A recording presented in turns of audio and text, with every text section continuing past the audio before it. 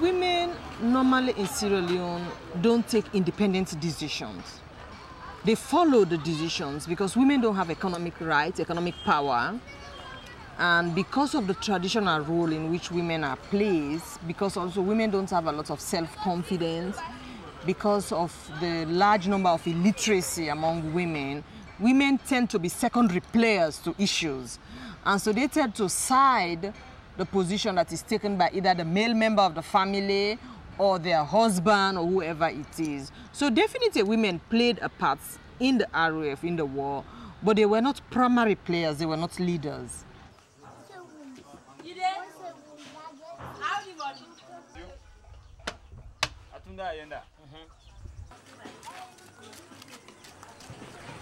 The rebels attacked my village and killed my people, and they captured a lot of us, and they have to go with me along with them. I was 9 years old.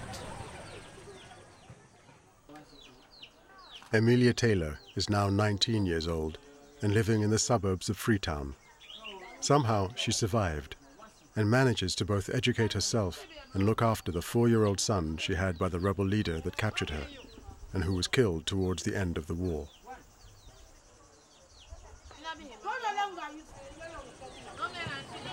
Women were victims in war because in anything that you find women doing during the war, they were forced. And some were drugs. They hold you by force, maybe like 4, 5, 6 people, and they hold you very firm, strong, and they inject drugs in you so that they can use it anyhow they feel. Women were used to be the rebel's wife, and they were used to do domestic works, and they were used to be armed carriers. Majority was forced because when they captured around here, they will gather, make sure they hold on all the strong youths. Yeah, so people even can try to escape from them, but they will. In fact, if you venture one time and you've been found, they'll punish you. And secondly, when you will try it for the second time, you will be killed. You would probably think that all the time, because of the conflict, the nature of our conflicts, women are victims. And a lot of times we are victims, most of the times we are victims. But then increasingly over the past few years in our conflict in Sierra Leone and in the conflict in Liberia, we've realized that women are also perpetrators. There were women commanders in there. There are not very many, but they did play the role. But women were mostly secondary fighters because they were not recruited. Very few women were recruited as fighters. Women were recruited in other areas of the war, yet they were trained to fight. So when there is a shortfall in the number of fighters, women were given guns and they fought. But then after that, they were then taken back to perform the other roles. So they performed various roles in the course of the war. Some were commanders. Some were commanders. Some were just like men. They go to the war fronts where I did not go. They were brave. Some women were brave to go. Some were not brave. Some were married, taking care of their children at home. Because we have a lot of children. There was no planning. Planning was against one of the rules here. There was no family planning here. So they have most of the women have so many children. Family planning was against here. Because people were dying and the revolution need more children. My job was purely for education. I was taking care of children in the war. It was a free education, but how we used to manipulate our education was,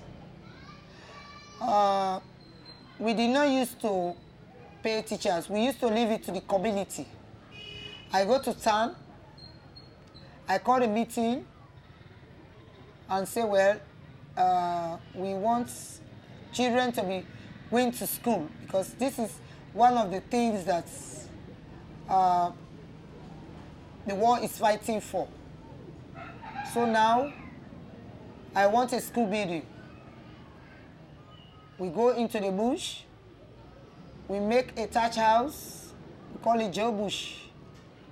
From there, I give them chalk, I give them boots, and we ask for educated people in that town, and we deploy them as teachers. We would have women within the RAF who would leave the provinces and come.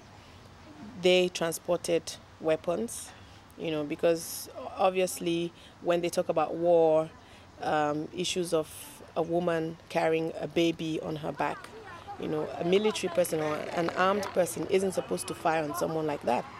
But then what would you say when a woman carrying a baby on her back has an AK-47 just in between herself and the baby?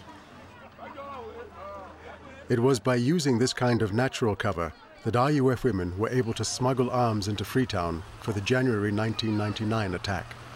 The freedom of women to move around the country trading, particularly in foodstuffs, gave them cover for other activities too. You shouldn't underestimate the role that they played in intelligence, you know, because they were able to take news of what was happening in Freetown to the rebels back there. And then you couldn't ascertain whether this woman was really an ordinary market woman or whether she was a member of the RAF. And he decided for contact with. But women also played key roles in peace building, like Hannah Fuller herself, who helped establish Radio Democracy, which was set up to support President Kaba's ousted government in 1997 with British backing. And heart to heart, but things them were close to our heart. Well, today we get Radio Democracy came in as an alternative voice, you know, sort of trying to counter the propaganda then at that particular time. We were making a statement that, you know, whatever happens, however terrible the civilian government, you know, could have been, it didn't give the military any right or justification to do what they had done. When we went to the airport, it was on sometime in July, and we had to set up the equipment. We started broadcasting on the 7th of July, and I remembered when we first went on air that immediately after that there was a battle for the airport. So it was very, very dangerous at that particular time because ECOMOG were there trying to hold their ground, and the military and rebels were also trying to gain control of the airport. So it was quite difficult in the first few days, let's say the first week. And most of the radio stations, in fact, all of the radio stations had been taken over by the junta, you know. So this was sort of like a coup on them as well because they weren't expecting it, you know, and a lot of people were happy that finally they were going to have an alternative. The woman is the mother to the rebel, the mother to the soldier, you know, and the mother to a politician or sister to a politician. So women cross all the lines, and so there's no way you can keep the woman behind the scene when it comes to then making peace or talking peace. So women in Sierra Leone have actually been involved on all fronts.